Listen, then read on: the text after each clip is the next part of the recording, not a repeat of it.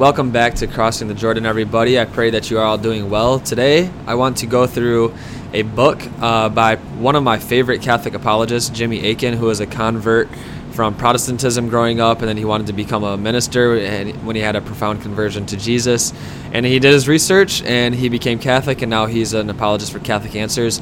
And his book today that I want to go through is called The Bible is a Catholic Book. It is a really good book, and I highly recommend it to anybody. Get it for your family, your friends, and read it for yourself. And it's broken up into really 4 simple chapters, and we'll go through each of them. But the punchline is really how valuable Scripture is in and of itself, because it contains extremely valuable information, and it's timeless message. And you, encounter the love of God. You see how He has dealt with His people. And you also see the reality of our sins, but most importantly, God's love that triumphs over our sins. And as we know it as Catholics, it's the inerrant Word of God. It's invaluable for every single Christian life to know the written Word of God, because we encounter our Father, just as the Catechism says that the Father comes and dwells and speaks as children in the sacred Scripture. But even before it's a spiritual document, it is a historical document, right? So, and this is the punchline of this entire book. The world and all Christians owe an enormous debt to the Catholic Church, because it was through the Catholic Church that the Bible was given to the world. Jesus himself founded the Catholic Church. He appointed its first leaders, and they were the ones who, under the inspiration of the Holy Spirit, wrote the books of the New Testament, which completed and became the capstone of all the scriptures that had come before. The Holy Spirit then guided the Catholic Church to discern which books belonged in the Bible and which did not. And this took place all the way through the end of the 4th century, and then once again infallibly in the 1500s during the Protestant Revolution. This process involved the crucial process of sorting the true scriptures from all the false ones that existed. The Catholic Church laboriously copied the scriptures in the age before the printing press, when every book, including lengthy ones like the Bible, had to be written by hand. And therefore the Church preserved these books through the centuries, unlike so many ancient works that have now been lost. The Catholic Church is why we have the Bible today, and everyone should be grateful for the gift that by the grace of God it has been given to the world, because the Bible is a Catholic book. And so this entire book actually only has 4 chapters, and they're really simple 4 chapters, but we'll go through each of them. The first chapter is the Word of God before the Bible. The second one is the Word of God incarnate.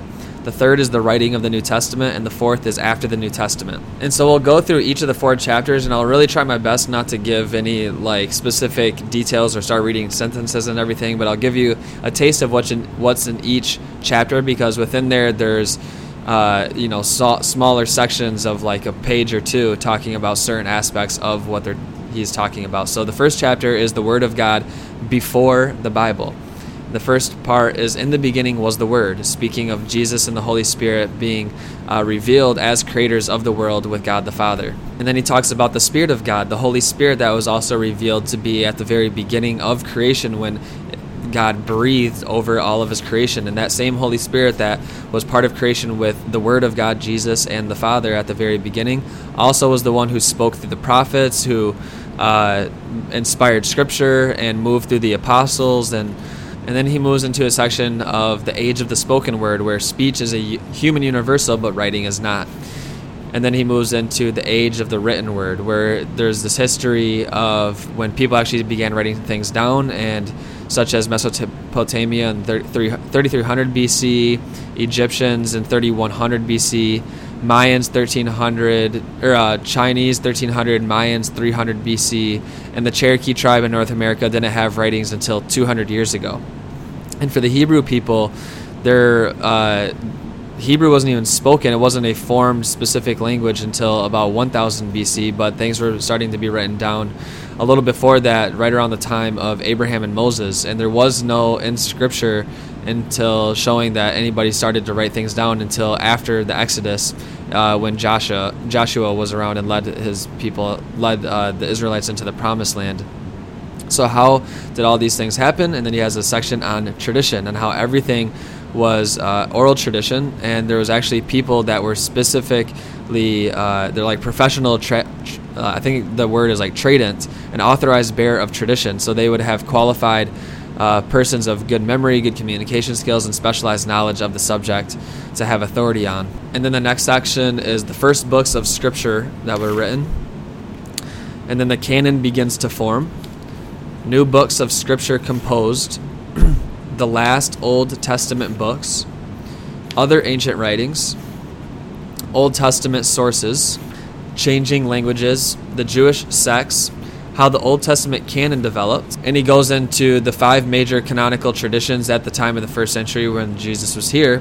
The Samaritan tradition, the Sadducee tradition, the Pharisee tradition, the Essene tradition, and the Septuagint tradition. And then he goes into the so-called 400 silent years that Protestants typically hold to.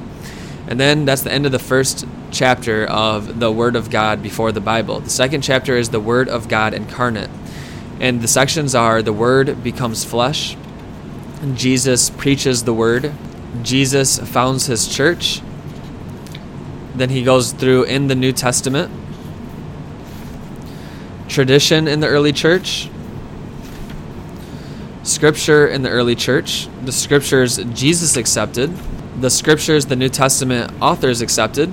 Then he goes through the timeline from Pentecost to the New Testament, which concludes the second chapter. The third chapter is the writing of the New Testament, and his sections throughout there through this third chapter is letters in the New Testament age, deciding to write, the apostles actually beginning to write, how the process was to prepare to write, to compose a letter, how to send it, sending the letter, how to receive the letter in the first century, then the books in the New Testament age.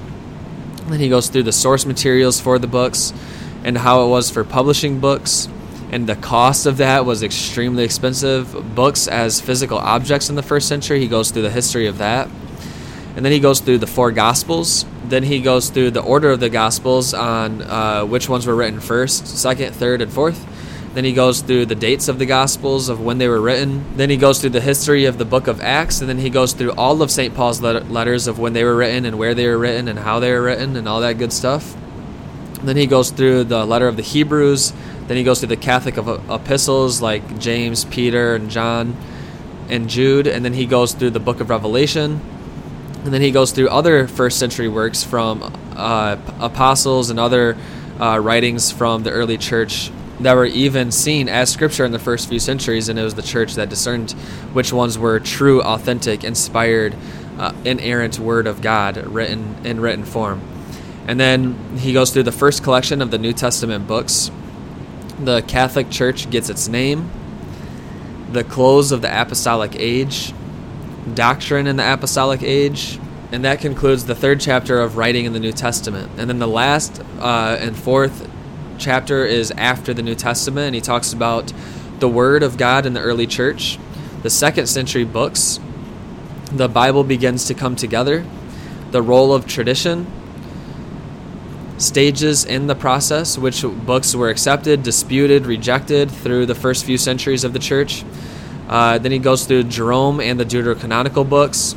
He goes through the Vulgate, the Latin version that Jerome translated. Then he goes through the Middle Ages of time of learning. He goes through the Bible in the Middle Ages.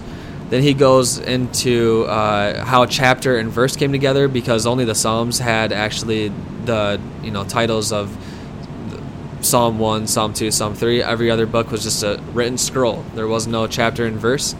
Then he goes into the Bible in the age of print, and that which happened in the 1400s from a Catholic inventor who then the Bible started becoming more and more widespread, and because then it became more economical and accessible to actually produce more Bibles to share. And then he goes into the printing press during the Protestant Reformation. Then he goes into the new Protestant translations and also the new Catholic translations. And then he goes through the canon of Scripture and how do we know which books of the Bible are actually authentic Scripture. And then he tops it off with the Bible is a Catholic book. So I highly recommend it as a thorough and detailed investigative historical fact-setting book. Jimmy Akin was Protestant. He became Catholic. He was an investigator, and he's one of the smartest men that I've ever heard talk. He can speak just about anything. But there's actually, so he has a few appendices in the back of the book, and one of them is a Bible timeline talking about the Old Testament and New Testament period. And actually I want to go through each of those just to highlight some of the history of when the New Testament was starting to be written. So the first letter that was written was James, and that was in 48. So to put a time frame around that, the crucifixion happened in the year 33. And so it was 15 years later that the letter of James was written. And then right around the year 50, that's when 1 Thessalonians, 2 Thessalonians, and Galatians were written. In the year 53, 1 Corinthians was written. Between 54 and 55, 2 Corinthians and the Romans was written. The Gospel of Mark was written in the year 55. The Gospel of Luke was written in the year 59. Then Ephesians, Philippians, Colossians, Philemon were written between the years 58 and 60. The book of Acts was written in the year 60. 1 Peter was written in 62 to 63. The Gospel of Matthew written in the year 63. 2 Peter and Jude was written in 64 to 65. The Gospels of John was written, and also 1 Timothy, Titus, and the letters of John were around the year 65. And then 2 Timothy was written in 66. And then Hebrews and Revelation was written in year 68. And he goes through much more details of that in this timeline, but these are the ones that I just wanted to highlight just from when the New Testament scriptures were actually written. And then later history of the Bible, 382, Pope Damasus I holds the Council of Rome, which establishes the canon of Scripture. 383, St. Jerome begins translating the Latin Vulgate. 393, Council of Hippo reaffirms the canon. 397, Council of Carthage reaffirms the canon, which all include the Deuterocanonical books. 405, Pope Innocent I reaffirms the canon. And 419, another Council of Carthage reaffirms the canon. In the year 1442, so we're jumping ahead almost a millennia, the Council of Florence reaffirms the canon. In 1439, the Johannes Gutenberg develops the printing press. 1454, the Gutenberg Bible is printed. In 1517, Martin Luther begins the Protestant Revolution. 1546, the Council of Trent infallibly reaffirms the traditional canon of Scripture. And again, he goes through even more of the history of all that within the timeline and throughout the book. So I highly recommend this book. It's called The Bible is a Catholic Book by Jimmy Akin, and is produced by Catholic Answers Press. And so Jimmy Akin is a Catholic apologist through Catholic Answers. One of my favorite, him and Tim Staples are my favorite Catholic apologists, both of them converts from Protestantism on fire for Jesus, and then they're trying to convert their Catholic friends, Jimmy Akin, his Catholic wife, and then they became Catholic, and now they've produced incredible works. They're my top two favorite apologists, so highly recommend this book. Go to Catholic Answers.